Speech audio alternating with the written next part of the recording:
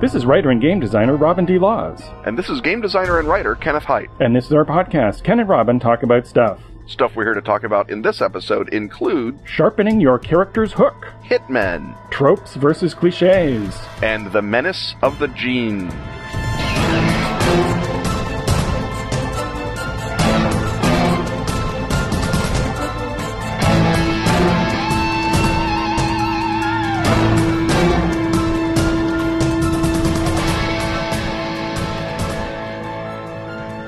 Hey Ken, guess what project touted here on the podcast is now crowdfunding on Indiegogo? I don't have to guess. I can see here in the script that it's my pals at Phoenix. As in Sweden's much-vaunted magazine devoted to role-playing and gamer-friendly reviews. When typing it into your search engine of choice, remember that all right-thinking persons and Swedes spell it F-E-N-I-X. And of course, you don't mean to make a distinction between those two things, but you can tell that it addresses the right-thinking demographic because among its contributors is elliptonic raconteur Kenneth Hite. Hop aboard the Indiegogo campaign for a Best of Phoenix anthology in English. Stretch goals expand its ambition to multiple volumes. Among its Haitian treasures, Dacian werewolves, golden vampires, and the frost-caked western Once Upon a Time in the North. Plus, from a roster of other contributors, singing spellcasters, Drowned Oz, and the card game Phoenix Fighters. Plus the cartoon exploits of Burger Barbarian. On Indiegogo until April 3rd, 2014.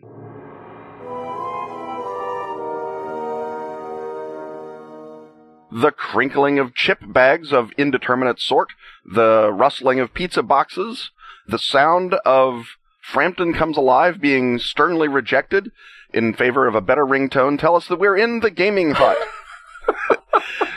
Robin, here in the gaming hut, in its shag-carpeted and siding-paneled glory, what do you have to draw us in? Well, I think perhaps we might be moving ahead in time in our gaming hut to a time when players are asked to come up with hooks that they can supply the GM that will help the GM propel them into the storyline. So this is a rule that you find in a lot of places. I'm thinking about Feng Shui at the moment because I'm revising it. In that game, you are asked to supply a melodramatic hook that gives your character a reason to do things and also creates the idea that your action-adventure occurs within the context of extreme melodrama that we know from classic Hong Kong cinema.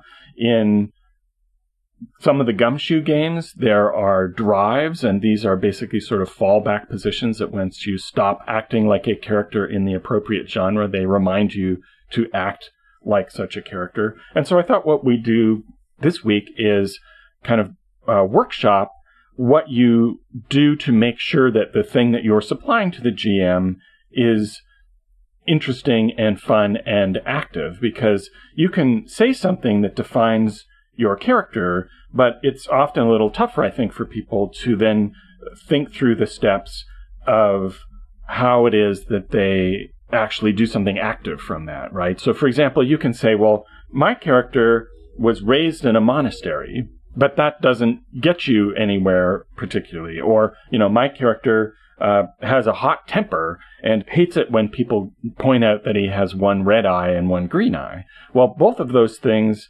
are things about your character, things that define them, but they don't quite do the role of a hook that drives you into the story and gives the GM a ball to play with, ideas that they can take and run with.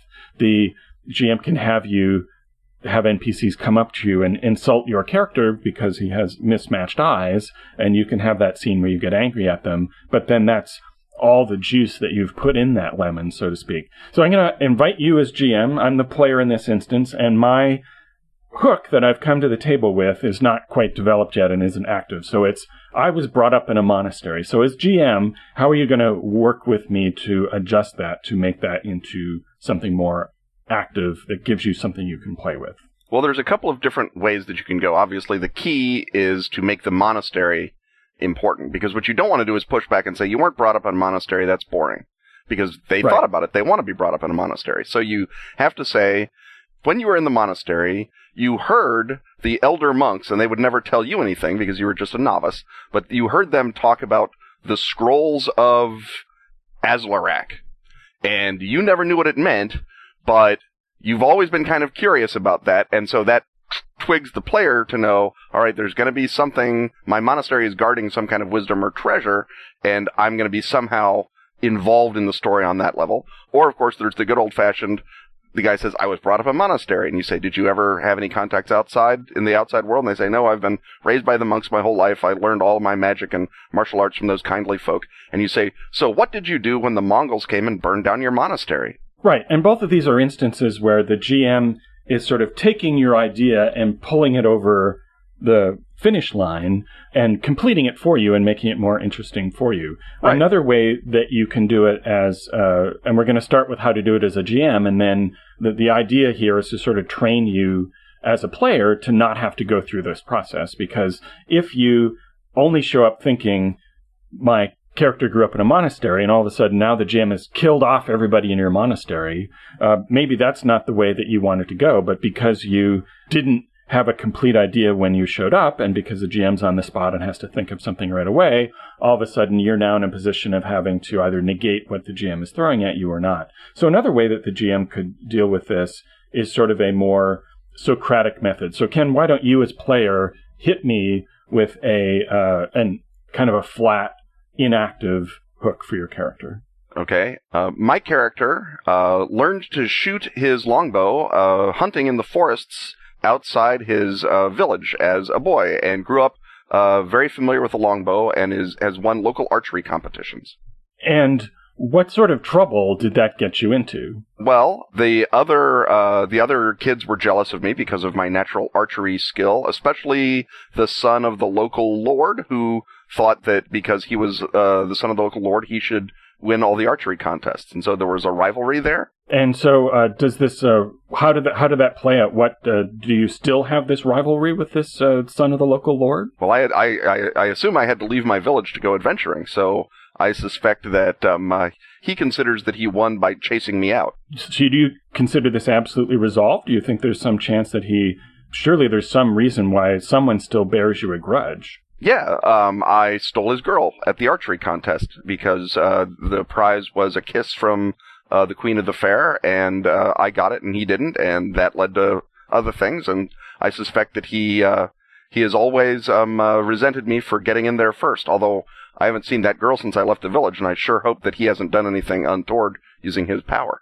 Do you ever think about the girl? Do you ever think of possibly going back and finding out what happened? You never forget your first Queen of the Fair. So then, are you possibly going out into the world with your longbow to gain enough skill and power to go back and rectify that situation? Very possibly indeed, unless this Scrolls of Azarak thing really pays out.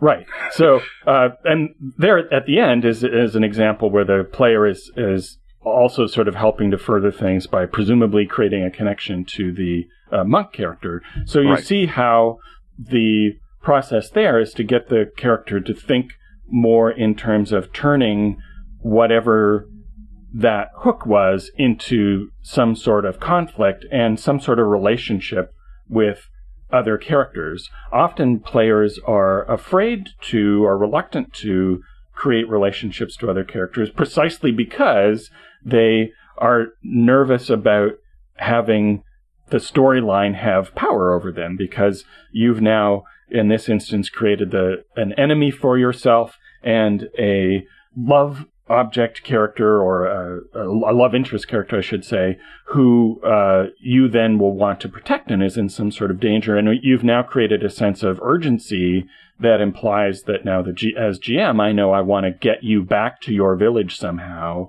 as quickly as possible in order to start activating this hook. That it's not interesting enough for you to just have that hanging out there unresolved and never touched. But then as you go about your adventures, I know as a GM that pretty soon you're going to run into somebody who you also know from your village who says, yes, in fact, the Queen of the Fair has indeed been locked in the dungeon because she won't marry the son of the local lord.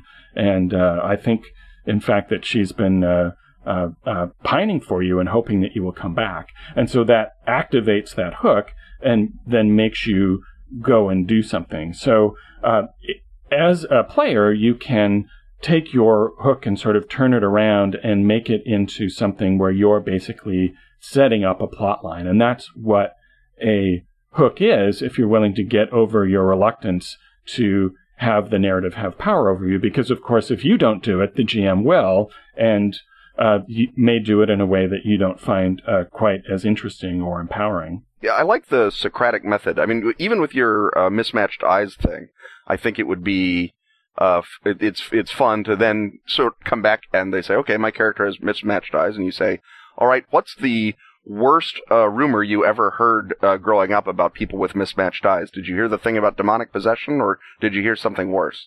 And then the character can sort of provide a sort of a guideline with where they thought they were going with that. And then maybe you could say, and what's the best thing that you heard about people with mismatched eyes? Did you hear anything besides that the Counts of Rugen historically have mismatched eyes that match yours, even though you, of course, are of low birth, and the thought that you're an aristocrat is ludicrous in the extreme? Right. And just as, the old joke with the fortune cookie is you can make a cookie fortune funnier by adding the words in bed to it, you can make an inactive hook interesting by then asking, and how did that get you into trouble? So, for example, let's do one more. This is a space game, and I describe myself, my hook is, I am the son of a family of traders who promised myself that I would never go to space. Okay, so you have promised yourself you'll never go to space, and I'm the GM.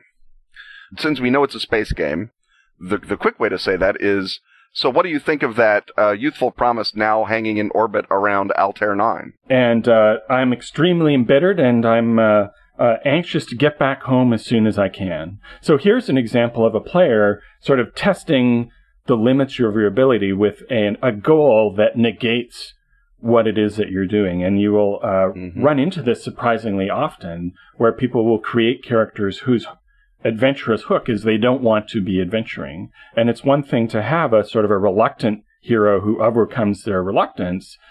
So if you, as the GM, rather than asking, how do you feel, what the character feels is still sort of static. It's a reaction. And you're trying to make it more active. So why did you break that vow is about taking that thing and turning it into an action. And so one of those questions can lead the character to, oh, well, I'm a sulky, kind of mopey Gus in the cast, and that's kind of a drag. Whereas the other one is, well, you had to finally go to space because you discovered that the half-sister that you thought was lost in the asteroid field is still alive, and so that gives you not just a response, a reaction, but an action that you would imply. And so how did that get you into trouble, or why did that make you act, is the question that turns a flat character concept into a hook that propels you forward into the narrative. Any thoughts before we move on, Ken? I would say another question that you can ask is, who or what is preventing you from getting that thing that you want? So if you still want to go back to Earth, you don't like it in space, you could ask, why did you overcome that vow in the first place? But you can also say, and who or what is preventing you from going back to Earth? What's the obstacle that you need to point your character toward? And so you can say, well, I've still got 5 years left on my contract with the asteroid mining company, and they won't let me go back to Earth until I've, mined out X amount of thorium. Or you can say, well, I can't stop until I found my sister. Or you say, well, I would go, but the admiral in charge of the Earth defense thinks that I'm a traitor because I stole some plans on my way out, or was framed for stealing plans on my way out, or whatever it happens to be. And that gives the GM something to either hold out as a carrot to draw the story forward, or actually to build into the full arc of the campaign. So you might not have thought, oh, okay, I didn't know that there was an Earth defense, but yeah, I guess it makes sense, and maybe the Admiral has got a lot of traitors going on, and so this can have a sort of a treasony spy element underneath the space adventure element. Right, and to generalize that question, what you ask yourself there is, if you have a hook that seems kind of inactive, is what do I have to do to return to my inactive goal, right? What do I get to do before I retire? So in a way, it's sort of like the one last score. And of course, the one last score never happens until the climax of the campaign. Right. Though the one last score is always the opening of the movie, and it's the climax of the campaign. Yeah. Well, I think that handles that issue, and we have our motivations, and our motivations are to move on to the next segment.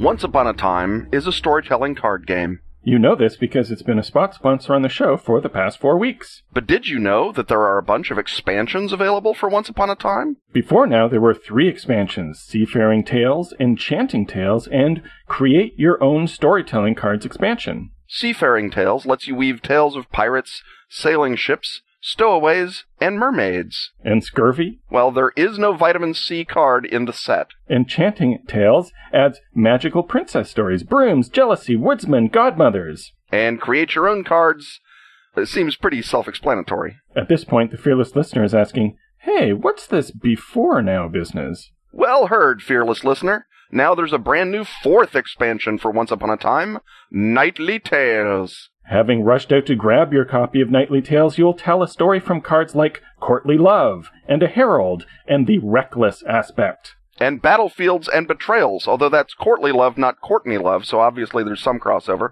And ending cards like Because of Her Skill with a Lance, women were allowed to become knights from then on. Knightly indeed. Shall we recap? Have at it, good sir. There are 3, nay 4 expansions available right now for Once Upon a Time 3rd edition. And Knightly Tales is brand new. And it adds valorous deeds, bold characters, and all manner of Arthurian elements to your Once Upon a Time game. 38 new story cards and 17 new ending cards all told. For more, visit atlas-games.com/KenandRobin2. atlas-games.com/KenandRobin2. For fearless listeners who like knights, quests, and telling stories, and who have an excellent taste in card games.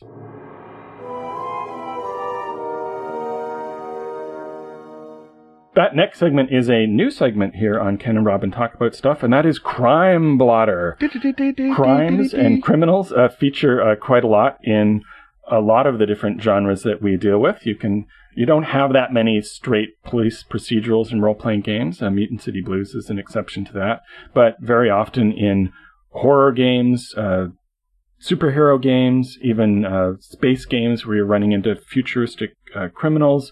Also in the spy genre overlap between tradecraft and criminality, but there are a lot of sort of standard genre elements that come from the world of crime, and so I thought when something reaches our police scanner that we would talk about it here on the show. And Ken, I know that you are surpassed in your interest for true crime only by your wife. Mm-hmm. So this week I thought we would talk about hitmen. Recently, the criminology department of the Birmingham City University, in the person of a criminologist named David Wilson, released a report profiling hitmen. And hitmen, of course, are pretty central to a lot of action genres, but in the world of criminology, they aren't studied nearly as much as serial killers who kill recreationally and have all of these fascinating psychoses and usually manage to get themselves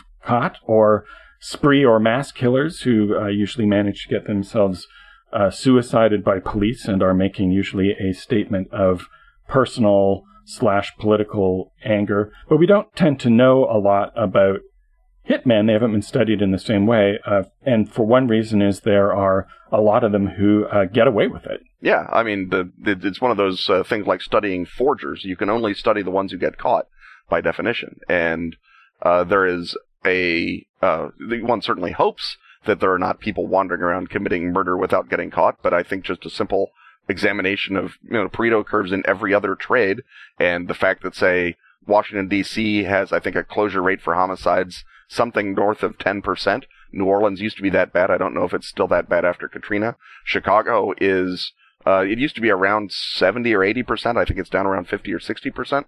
So a lot of those homicides that go unsolved are probably simple gang killings or a standard sort of altercation between armed youths that gets out of hand. But I think that you have to sort of allow for the possibility that certainly in the world of organized crime, there are people whose job it is literally to go around and kill people that the boss wants killed, as well as sort of a freelance type killer who might be either a one-off guy that you met through some other connection, and you sort of sense that they're one of the 5% of people who don't mind killing people, or you hope that they're not an undercover cop because you met them on Craigslist, which I suspect is more common than not.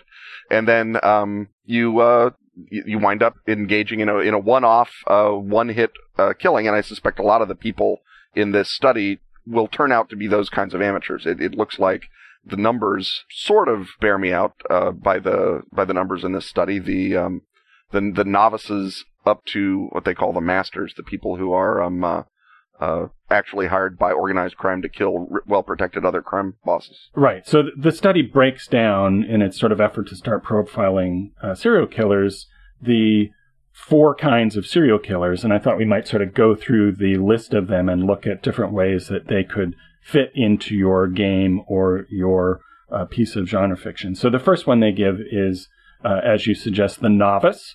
And the novice is, as the term suggests, someone who is somehow enmeshed in crime already, but this is their first attempt at a hit, and because lack of practice makes imperfect, these are the most likely, of course, to get caught or to fail to do the job, sometimes because they have qualms and they turn out not to be in the 5% of people who can easily kill, or they just don't have the skills necessary to kill the other person. So what sort of kind of plot lines does that suggest? Because from the concept, it seems that a failed, incompetent hitman is not terribly threatening as an antagonist. I think the failed hitman is a great GM signal that someone is trying to kill the players.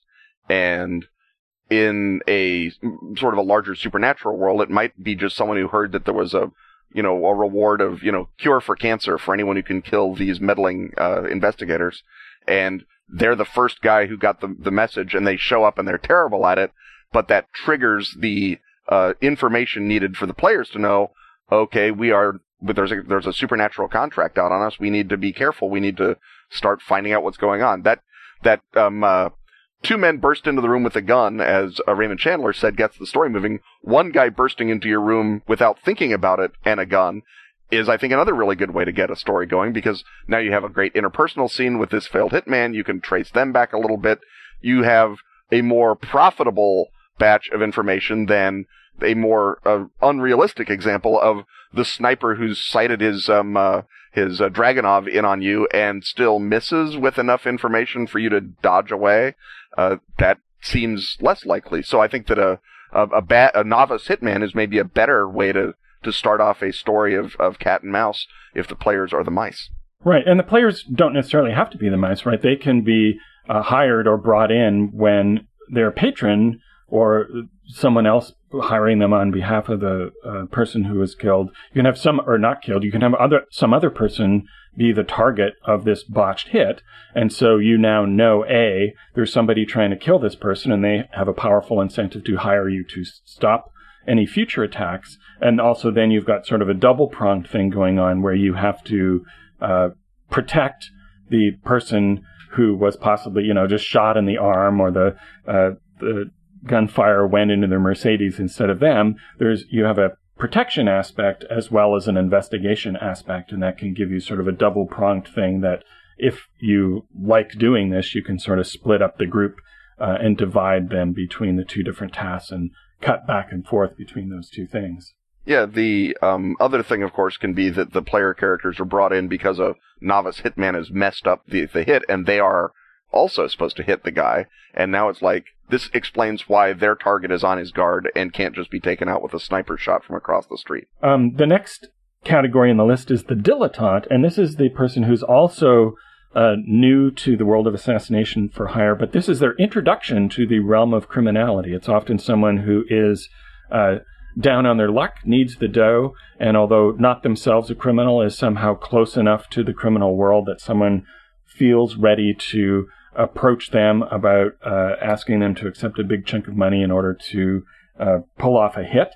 And that sort of creates all sorts of interesting questions that can get your story going, which is, why is the person ordering the hit going to this person? Why does this person need to execute a hit like that? And you can find genre examples like, Strangers on a Train is sort of the classic one where the one guy tries to recruit somebody else as a dilettante murderer by offering to perform a dilettante murder of someone in their lives. And there's all sorts of ways that you can sort of play with that classic premise that's been reused for years and years after the original Hitchcock film. Yeah, another thing that you can use with the dilettantes is, because they are people who really don't have a connection to the criminal world, you start looking at what their motivation is, and it might be the case previously that they have some sort of problem that can only be solved by the by the supernatural, and that's how they got drawn into a supernatural world of criminality and hitting.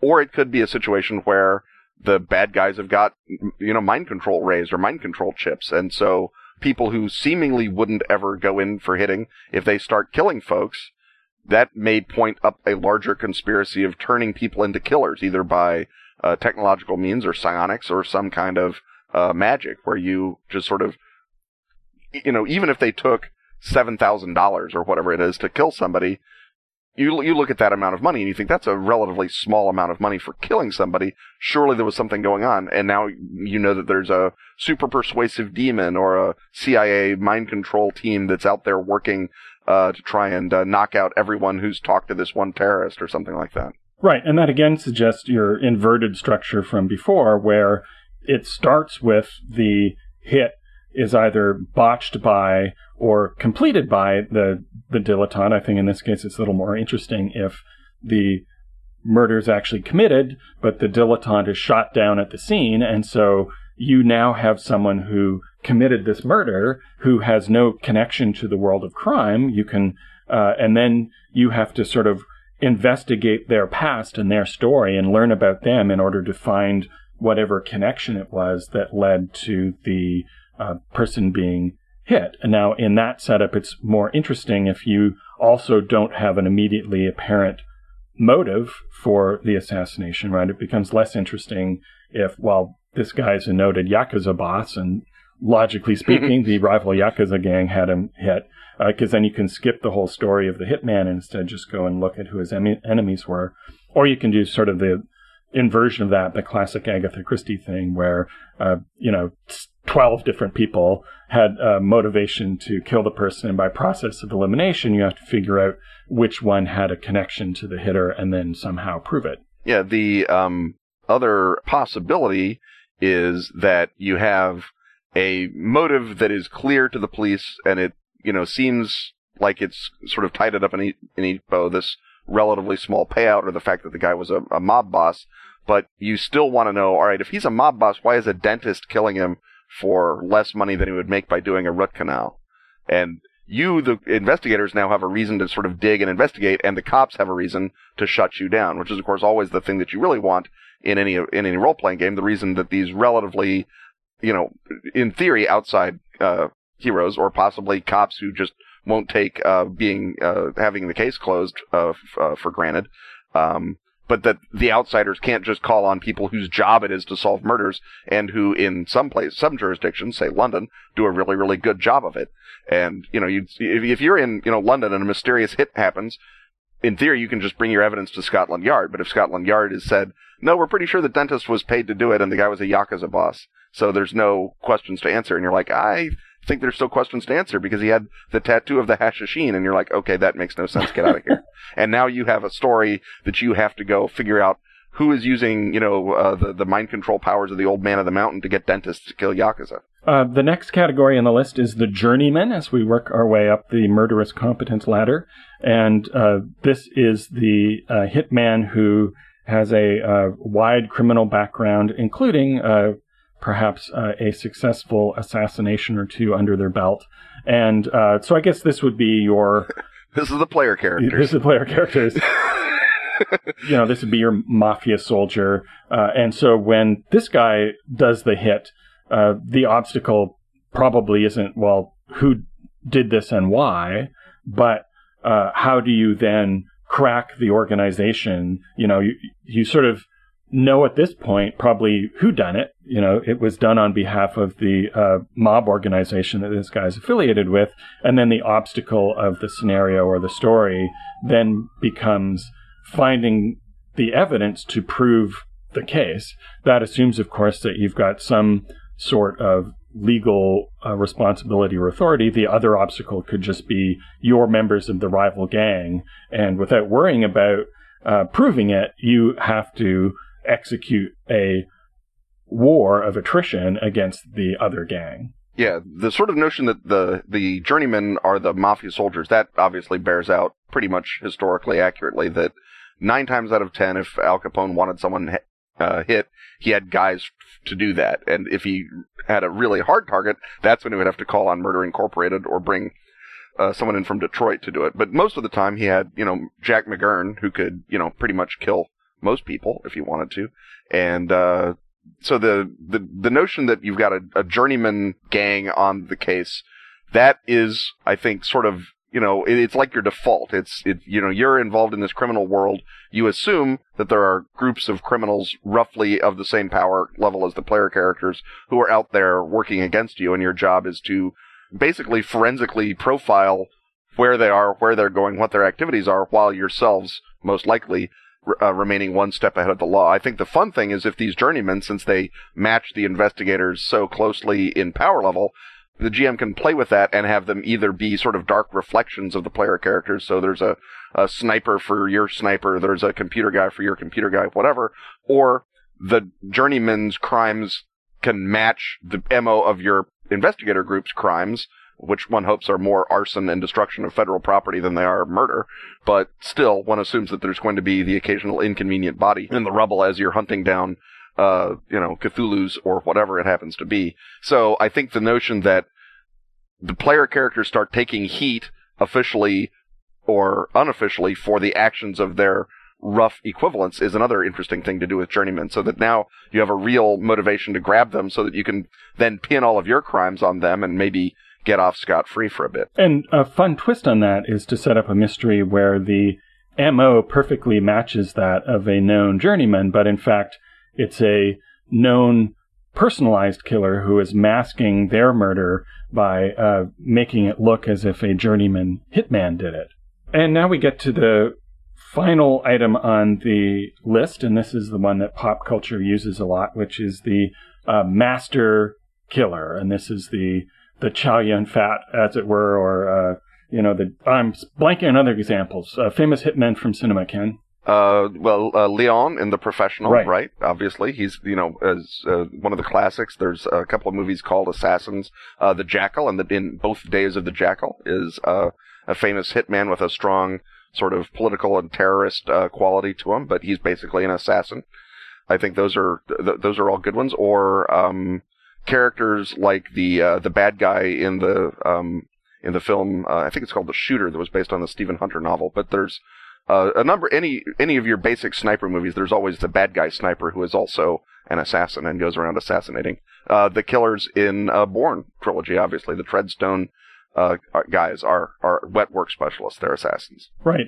One thing that you could do for a one-shot game, if you're have a group of people who are willing to sign on ahead of time, knowing that they're in a game of attrition, is you are all hunting down a master assassin as he hunts you, and you know that somebody's going to buy it at the 2-hour mark, and at the 2-hour 30-minute mark, and at the 3-hour mark, and that the final thing is going to be a one-on-one showdown. And the thing that's up for grabs as you play is, are you the guy who gets knocked out at the 2-hour mark, or are you the final assassin who makes it through to confront the killer at the end? And so that can be sort of a way of, because the difficult thing about playing with us, especially with the pop culture version of the master assassin, is that he's an omnicompetent villain who, if you confront him, you can easily overcome him, so that the cat and mouse game is a little difficult to set up without either chumping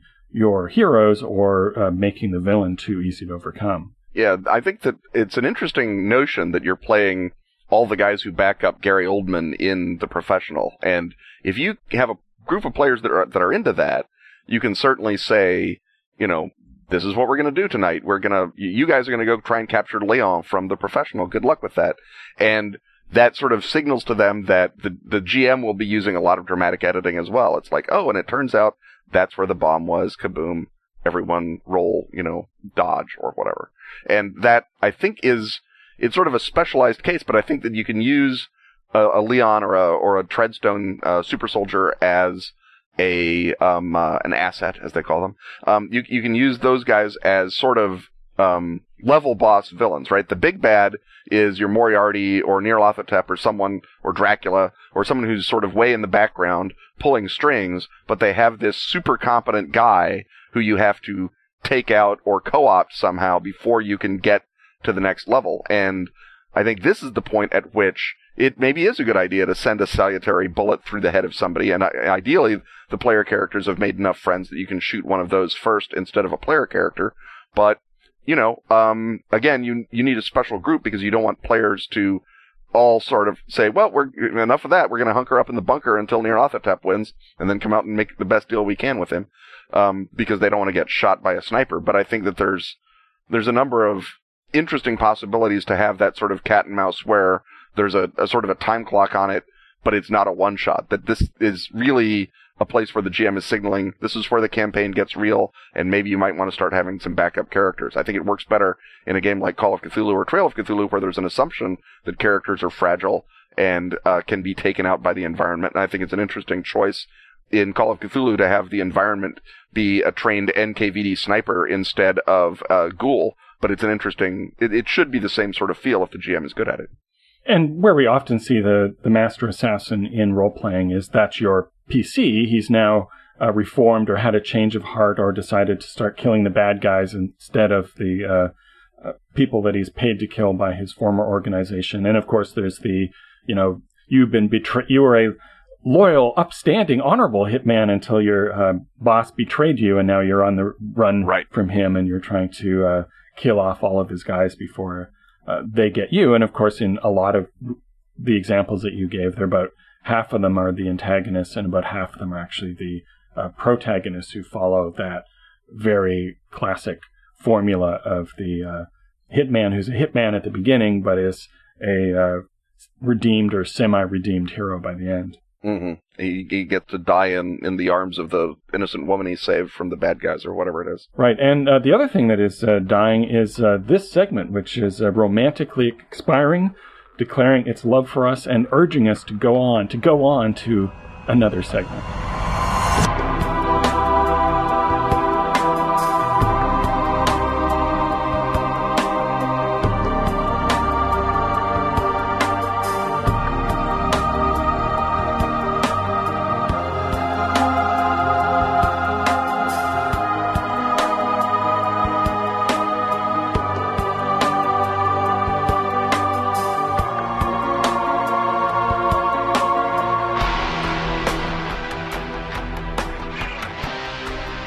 The chutter of Selectric keys tells us that once more we have pulled down our fedoras, uncorked our bourbon, and be learning how to write good. We are here in the Good Writing Hut to ask the question, as perhaps we have foreshadowed, of the trope. And at what point is a trope a tired cliche, and at what point is the trope something that you can play with for actual narrative juice? And Robin, where do those lines fall in your experience as writer and as editor? Well, it's something I was recently struggling with for a story idea that I came up with. I'm not going to go into the details of that because I still might actually write this, and I think I have cracked the problem, but having gone through that process gave me the idea to talk about this on the show. And that is, it's one of those lines like in the famous judicial phrase, like pornography, you know it when you see it. And it's very difficult, I think, sometimes to tell whether you are just reusing a tired idea and whether you are finding a new, fresh way of expressing a tired idea. And in a way, what the difficulty is that the genre audience both desires the familiar and tells you that they disdain the familiar. That if you use a familiar element and the members of the audience don't particularly care for what they're doing, the easiest thing to say is, oh, well, I didn't like that. That was a cliche. Whereas someone else more successfully could execute the things that please that particular reader or audience member, and they would say, that's a really great take on this classic idea. And so I guess one of the dumb, obvious things to say is that it just depends on how well you execute something. I think it also, though, depends on how long it's been since somebody else did something fresh with that idea, and that sometimes it's easiest if an idea is now a total cliche and you find some way to spin it on its head. It's not necessarily, I don't think, that interesting to just have a story that informs you that a cliche exists by repeating the cliche, but if you can use that as a springboard for something else, that's, I think, the trick of taking all of these ideas and images that our audience has demonstrated again and again that they're actually quite hungry to see reiterated, and finding a fun, interesting, engaging way to do that. Okay, do you think that in order to be a success as a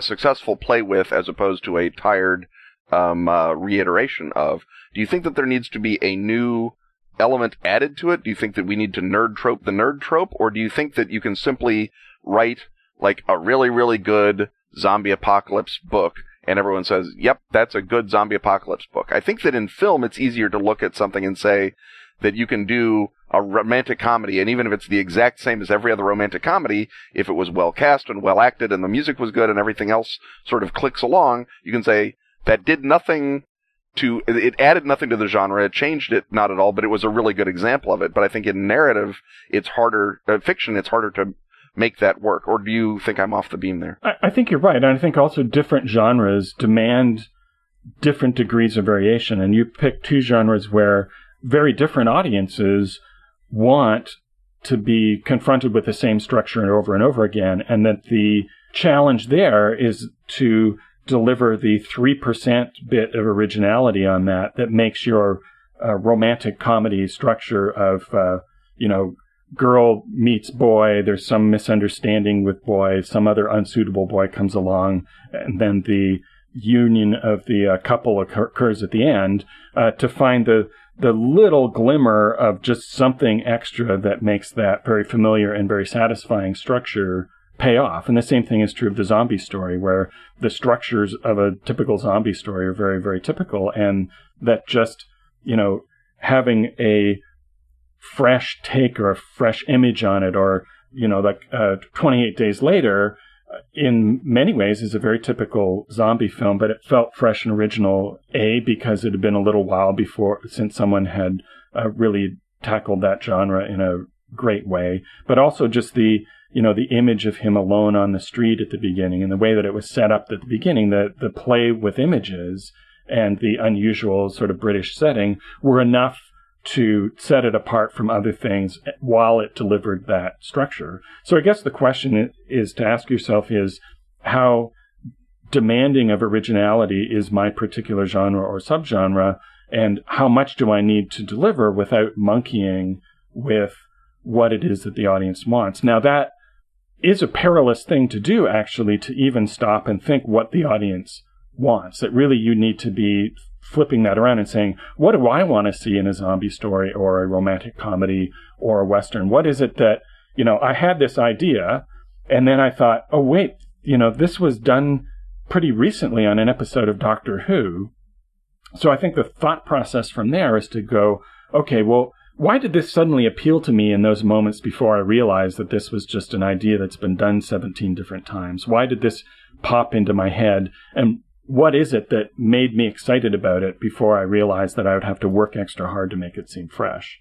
Yeah, I think that one of the things about genre writing is that it does sort of invite the reader to appreciate the tropes as the tropes, or the codes as the codes.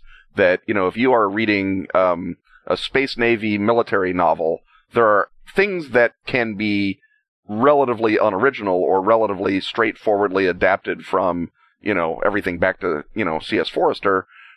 But if they are presented, and I'm not even going to say interestingly, but I'll say cleanly, then the genre audience wants that in a way that someone who is not the audience for interstellar space Navy fiction would say, seriously, how can you read all of those identical novels? And that's one of the really difficult challenges, I think, for a genre creator, is because the genre audience is more forgiving of, let's say, familiarity than the non-genre audience. And the question, I guess, that you're asking is, am I, the writer, more interested in playing within genre or attempting to, run up the sides or cling to the ceiling or maybe even open a side door into a new part of it? And if you're just interested in playing within the genre, I think you really have to fall back, and again, this is just my guess, either on just sheer, skill with words, which if you are that good, you probably don't need to, listen to a hut about it. But the other possibility is to present characters that are interesting in and of themselves, that you might find those characters compelling enough to follow them through one after another space battle. Right, and I think that's the saving grace that you can always fall back on, is that if you are strong at characterization, and no matter what you're working on, you should strive to be, that if the people who are interacting with these familiar genre images or structures are new to the reader and are compelling to the reader, that's going to get you almost all the way over the finish line, so that you're not necessarily trying to think of a new way to tell a zombie story or a space navy story. You're trying to find a new character who belongs in a zombie or space navy story and interacts with it in an interesting way. And that if you create a compelling character, the audience, which has a vast store of zombie or space navy stories in their memory and are looking for you to interact in an interesting way and recognize that tradition, that you can then answer that question simply by saying, well, my story about this is interesting because it has Janie Smith in it, and Janie Smith has been through this set of experiences, and we've never seen a Janie Smith in this kind of story before. What happens when Janie Smith meets zombies or space aliens or whatever it is? Yeah, right. And it may just be a positional thing, like you're saying. We've never seen a single mom who is also the captain of a spaceship in a Space Navy story. Or it may be a thing where I really enjoy reading this character. I think that this character is really interesting. I would, I would read a novel about them eating lunch in the Gene Siskel formulation. And so having them in a zombie adventure is also going to be interesting, just because the character's internal voice is interesting. That's one of the great things that Stephen King, I guess, has mastered, is that his characters are fun to spend time with, even if they're just noodling around drinking American beer and thinking about Bruce Springsteen. They're still doing it in an interesting way that not every single Stephen King character, much less every other character, has done. That those characters are sort of lived with like a familiar room is lived with. And I think audiences who really love particular genres are happy to see those images and structures repeated. In fact, they demand it. That's why they're there. That's why they pick this thing up instead of some other thing. But they want you to demonstrate that you are aware of the fact that you're working within a tradition, rather than going back and just repeating whatever the first original vampire story was, or the first mummy story, whatever, that you know that there have been a whole bunch of stories like this, and that you are then sharing that baseline with the audience and then moving from there in whatever direction you're going. Let me ask you a question, Robin. And I've noticed this with steampunk books, a lot of them, that they have a main character who is so obviously someone the writer wanted to be Sherlock Holmes, but for whatever reason didn't make them Sherlock Holmes, that it tends to get up my nose even more that if they just put Sherlock Holmes in, it would still probably not be a very good book, but at least I wouldn't be fighting with the writer over whether or not their character is Sherlock Holmes. Do you think that it's a good idea, if you're writing a character who is a trope-type character, that you might, assuming that they're in public domain, obviously, like Sherlock Holmes is, that they should just go ahead and make it Sherlock Holmes? Or do you think that there's a value in Solar Ponds or every other aesthetic, hawk-featured, gray-eyed, strong private detective with weird, eccentric habits and a straight man? I think if you find yourself pastiching an existing character so much that it's basically that character with the serial numbers filed off, and you're not basically just doing it as a send-up, which in and of itself has limited appeal, you should ask yourself, why is that interesting? Are you doing anything more than just kind of writing fan fiction? And the question then is, how do I take the thing that interests me about Sherlock Holmes or Conan and extract just that little bit and put it into a new character that's going to feel real and fresh and exciting? So, for example, House, on the show House MD with Hugh Laurie, was modeled on Sherlock Holmes, but they pulled him out of that enough that he became his own guy. And although that show spent a long time not being any good, Hugh Laurie and that character exerted enough pull to keep a lot of people watching it, despite the nonsensical nature of a lot of the scripts as the show went along. And so the question is, I would urge people, is not how do I make, my version of this guy, but how do you make that guy your own? How do you add something to that character that makes him different and then takes on a life of his own, rather than just being sort of thinly disguised fan fiction? And so adding something new to a classic character is just the same, I would think, as adding a new character to a classic structure. There's where you get your tension between tradition and freshness. And I think we're kind of about to move into a new topic, which is how genre writing today is increasingly about nerd troping and kind of wish fulfillment, which suggests that, according to the rules here at Ken and Robin Talk About Stuff, that it's time to foreshadow that and move on.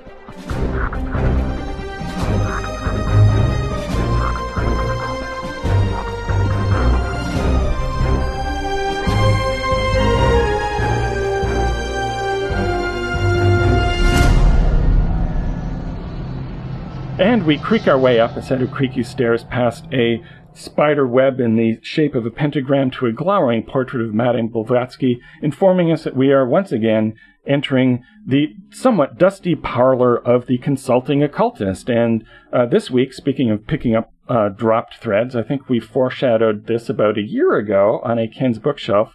You found an exciting book redolent of possible craziness, all about the Jinn menace. So, Ken, presumably you've had enough time to check this out further and elucidate exactly who the Jinn are and why we should be terrified of them. Okay, just to begin with, the Jinn are a sort of spiritual entity, and whether they are demonic or angelic is sort of left up in the air. I think the traditional answer in Islamic lore is that they are sort of between and partaking of both, but are a separate thing of their own. They are sort of a separate race besides angels and men, and the demons would then be fallen angels. So the Jinn are literally, you could say they're the first fantasy race that really took off and had legs, unless you count the centaurs. But anyway, the Jinn are beings of smokeless fire, is the traditional way to phrase them. They sort of live in their own sort of countryside, which is traditionally centered on the city of brass. You can sort of get the notion that if you spend a lot of your time walking across deserts in Arabia and seeing a lot of heat distortion, you start imagining that heat distortion is deliberately trying to kill you. And I think that's probably where the Jinn comes from. It comes from the literally it's from an Arabic word meaning hidden, but other things from that same root are insanity, which is to say someone whose intellect is hidden. But I also suspect there's an element of this bit where the Jinn are sort of a pressure or a constant force pushing on you invisibly. And I think that's the thing that really gets people excited about the Jinn. There's a book that I also have on my shelf, The World of the Jinn and the Devils, which is by Dr. Umar Suleiman Al-Ashkar. He is a professor of the College of Sharia at the University of Jordan. So obviously he is your man on the Jinn. And this book does not debase itself with a bunch of nonsense about UFOs. This book is just, what do you, as a believing Muslim, think about the Jinn, and what are the relevant hadiths, and how can you protect yourself from the very real possibility that the jinn are going to come mess with you. And I think that if you're looking for sort of a straight believer's viewpoint of the jinn, there are obviously plenty of websites out there that have Muslim imams giving you various teachings of various sorts, but I can recommend The World of the Jinn and the Devils as a pretty good baseline. Philip Imbrogno and Rosemary Ellen Guiley's The Vengeful Jinn, on the other hand, is crazy sauce, but it is sadly less ambitious crazy sauce than I was hoping. It basically goes through a lot of other things like poltergeists and UFOs and the Mothman and shadow people and all kinds of other good stuff, and it says, do these things exhibit the traits of the jinn? Are they mocking? Are they hidden or invisible? Do they change their shape? Is there a connection to basically a agenda that is orthogonal to ours? It's not a sense that, like demons, they're not trying to tempt you into something, but they have their own desire, and if you are in the way, that's just too bad. Which I think is an interesting way to organize the case literature, but sadly, there's very little that's specifically about the jinn qua the jinn, with one exception, which happens relatively early in the book. And this, I think, is for me, my favorite bit of the book. I mean, certainly if you are sort of just generally interested in making the jinn the big bads in your game, this will be an excellent way to get them tied into whatever else you've got an actual source book about. But there's a story that I suppose Imbrogno tells, that he's off in Saudi Arabia in the 90s when he's in the military, or knows people in the military, and is talking to a high-level courtier at one of the Saudi princes. Prince Khalid bin Fahd, one of his cousins, told him that the Saudi government and the U.S. government cooperate, or rather the Saudi government cooperates with the U.S. government in its attempt to capture a jinn and figure out its secret interdimensional moving powers so that it can be used for America and for our secret special forces programs. Oh yeah, here we go. Here's the sweet stuff. That's the thing, right? That the notion is that the governments of the Middle East, in addition to their other cooperations with the United States, are also helping us capture jinn by sort of, and once you've said it, you can just sort of see what's going on, and it's that whole Tim Powers Declare thing coming back, only now it's special forces going out into, the Ruba al-Khali, being led by Bedouin tribesmen whose grandfather knew that there was a jinn there, and they've got some kind of crazy van with aerials and all kinds of other stuff that they put up. And the notion that there is a U.S. government force involved in not even a secret war, but like a secret big game hunt for jinn, I think is really exciting. There's another thing that I ran across online that is a U.S. government think tank, allegedly, called the Collins Elite. And this think tank examines unknown phenomena from a demonic perspective. And so their view is, if demons are real, we should have a government plan to deal with them. And so they are like, no, the Roswell crash isn't a real Roswell crash. It's an illusion caused by Satan to mess with us. And the notion of these guys maybe being rivals to, partners with, the employers of the secret U.S. military task force that's out there in the deserts of Araby or Gulistan in southern Afghanistan, going after the jinn. And the ghouls, by the way, are a subspecies of jinn in the original version of this, so we have a lovely Lovecraftian connection, even if we didn't have one with invisible beings with their own creepy agenda. Right. Because we can, if we want to bring HPL into this, we can make them star vampires, which you pointed out online recently are sort of the James Dean of the mythos. They have only made a few appearances, but had a great impact for that. Another thing we can then do with this is posit that the Army, and thus the National Security Establishment, has actually secured the cooperation of a number of jinn. And how in myth would one go about doing that? In myth, you use the Seal of Solomon is the way that you get the jinn to obey you. Solomon, of course, Solomon bin Daud, the Suleiman bin Daud, the great king of the world under God himself, was given authority over the jinn and given a ring. And in it was a seal that could control the jinn and make them do things, and that's how he built the temple of Jerusalem. Was he had the jinn do it, as opposed to hiring Phoenicians to do it at time and a half, which is how he actually did it. Right. So that gives you your irresistible MacGuffin scenario at the beginning, where you have to find the seal of Suleiman and wrest it away from its current owners, and you can explain any number of possible different Middle East conflicts as being a cover for that.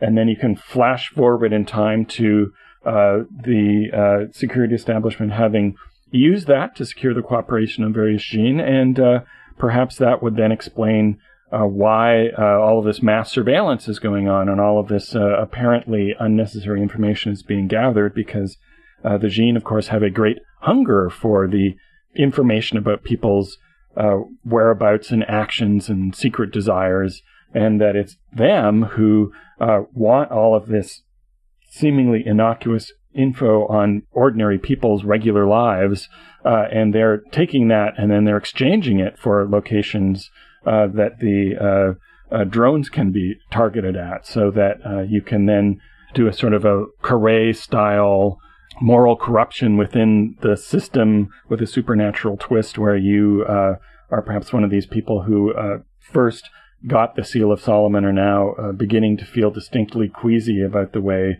everything is going, and how the Jinn seem to be gathering more and more power behind the scenes. Yeah, there's I mentioned it before, but if you plan to do a Jinn and spycraft game, then you definitely need to read Declare, the novel by Tim Powers, which is the occult tradecraft novel to beat all occult tradecraft novels. And it specifically centers on the role that the Jinn played in guarding Russia, both Tsarist and Soviet versions, and a multi-decadal MI6 plan to kill the Jinn that is the secret guardian of Moscow. And there's a lot of very interesting stuff going on with that. Powers obviously is terrific and will be a great lead into that. Imbrogno has a chapter entitled, or a subsection entitled, Did H.P. Lovecraft Know of the Jinn?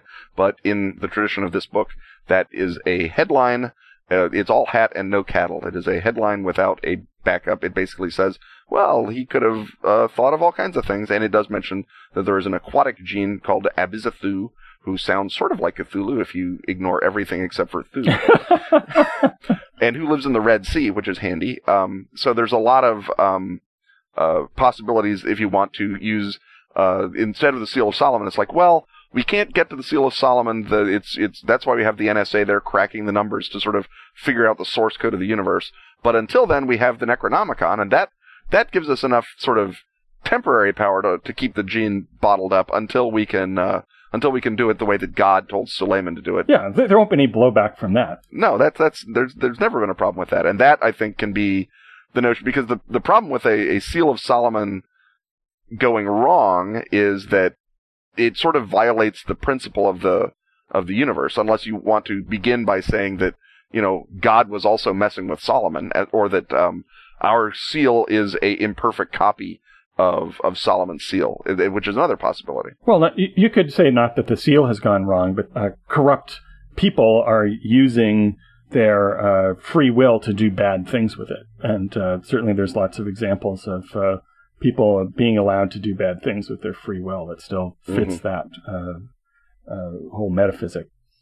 I guess one of the problems here is that we're seeing Jinn lore mostly filtered through Fortean events that have a Western connection. And it would be interesting to know whether there's this sort of undercurrent of Fortean Jinn or demon elements in the Muslim world, that we have the undercurrent of demonic possession as a sort of an leptonic theme in the Western world. But that's a matter, I guess, first of all, of access, and also it's a lot safer here in the Western world to mess around with metaphysics than it is in the Muslim world. Well, there are certainly current beliefs in the Muslim world that there are active jinn doing active jinn things. I mean, like I say, this book, which was written by a professor at the University of Jordan, so he's got official imprimatur for his jinn discussions. He talks about how to protect yourselves from jinn in the real world. He talks about real cases of jinn haunting that sort of read in the same sort of way as in our world we would say that's a poltergeist, or you've got a haunted house, a presence of some kind coming after you. That seem to read in that same way. There are cases of especially militias in the wars in Central Africa, where there are a lot of Muslim fighter groups and a lot of sort of heterodox Muslim cults, that they believe that there are jinn either that have been harnessed by one or another side or that are protecting the mosque. And so if you don't have magic baptismal water, you can't go after the mosque because the jinn will get you. That sort of belief does occur on the ground.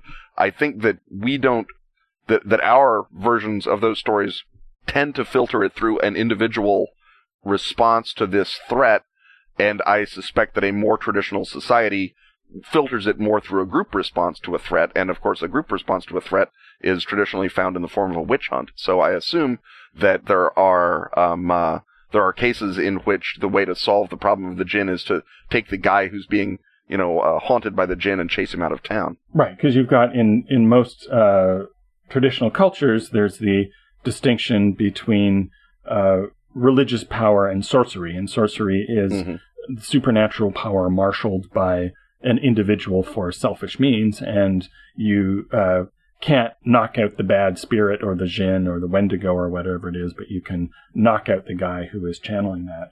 It seems also that the idea of the jinn being associated with the heat mirage indicates that as we see in most cultures of people who live in relatively hostile environments, or rather live on the fringe of hostile environments, that they are the personification of environmental danger.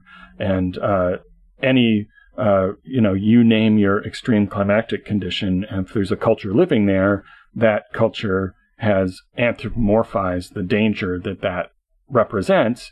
And if the danger is one to your senses, where you start to go crazy and lose it and lose volition as you become dehydrated in the desert, or as you freeze and slowly cake over with ice in the Arctic, that it's all the same impulse being described in different ways according to the cultures who live there and the different environments that they correspond to. Yeah, the other couple of things that might tie in this context. First of all, just like in Christian demon stories, there's a rite of exorcism that you can say. It's the throne verse of the Quran, or you can recite the final 3 surahs of the Quran, and those will drive the jinn away from you, just like reciting, I think it's the 104th Psalm, is the one that, takes demons out of the picture, or the Roman rite of exorcism, if you're a Catholic priest, that is helpful.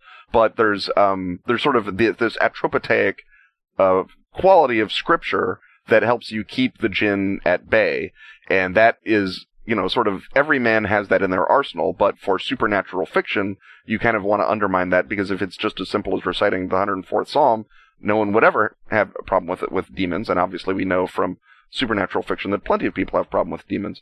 But I do want to emphasize that is part of the tradition, that as a Muslim, you have a relationship with Allah that is more powerful than anything a jinn can do for you, and if you just lean back on that, then Allah will take care of you, and that is pretty much the deal that you make. Another thing about the jinn, though, is that they are used, I think, and this is me speculating, but they are used a little bit as a hammer to beat another heterodox Muslim sect called the Uwaisi, who are called the Invisible Ones, and they're sort of a sub-branch of Sufism. They were big in Central Asia for a while they were in the Sudan, and they believe that there is a special route to paradise that Allah gave to their prophet, Uwais, and there's a hadith that says, while Muhammad is talking about the Quran, and someone says, do we have to know this whole Quran? And he says, well, unless you're this one guy in Yemen, yes, you do. And he says, there's a green, it's something like an arrow is shot out of Yemen can hit paradise, but nothing you can do is going to do it type story. So it's sort of like a camel through the eye of the needle. But this sect believed that there was this teacher named Uwais who either telepathically communicated with Muhammad or was similarly inspired at the same time by Gabriel, but he has his own route to paradise. And if you're an Uwaisi, then because you're denying the primacy of Muhammad, you have to work underground anyway, but also because the Uwaisis and the Sufis have a lot of crossover, I think it can be a method for Orthodox Islam to sort of push back against Sufism and push back against other heterodox sects and say, well, these guys are invisibles and the jinn are invisibles, and I think we all know where this is going. And so when you say you have to be on the watch out for jinn, that's sort of a social code for you have to be on the watch out for Sufis who are going to ask a lot of annoying questions and pester the imam while he's trying to keep the city clean and keep everyone behaved well. To cycle back to our premise of the NSA jinn and the problem that if you're a believing Muslim, you need merely recite a verse that you've conveniently memorized to avoid jinn trouble. Of course, as a non-Muslim, you are not going to have that power over jinn, so that if you assure that your player characters, that none of them fit the bill, that then gives you plenty of ability to exercise leverage over them, and you may end up with a campaign where everybody has to convert by the end in order to save the day. Yeah, there's an interesting argument over on the sort of evangelical side of the conspiracy community about whether or not jinn are real because they may not appear in the Bible. And so a lot of people are sort of trying to, split the difference and say, well, the seraphim that appear to Isaiah are the burning ones, and jinn are smokeless fire, so maybe the jinn are seraphim. Or they say that the jinn are the familiar spirits, the Jobim, that are mentioned in various parts of Leviticus or wherever. Right, not to be mistaken for Antonio Carlos Jobim. No, he is not a jinn that we know of, although he is tricksy and will get inside your head. Well, I think we've well explored the jinn menace and have explained to everyone how the NSA is watching them for the jinn and with the jinn, with their crystal balls. And with the jinn, and unless you are in good standing and know the right verse to say, they're probably looking at your browser history right now. Stuff having once again been talked about, it's time to thank our sponsors. Phoenix, Atlas Games, Dork Tower, Pro Fantasy Software, and Pelgrane Press. Music, as always, is by James Semple. Wish for the show to continue by clicking the donate button at KenandRobinTalkAboutStuff.com. Exploit our reach by advertising with us. Grab the rate sheet at our site. On Twitter, he's at Kenneth Hite. And he's at Robin D. Laws. See you next time when once again we will talk about stuff.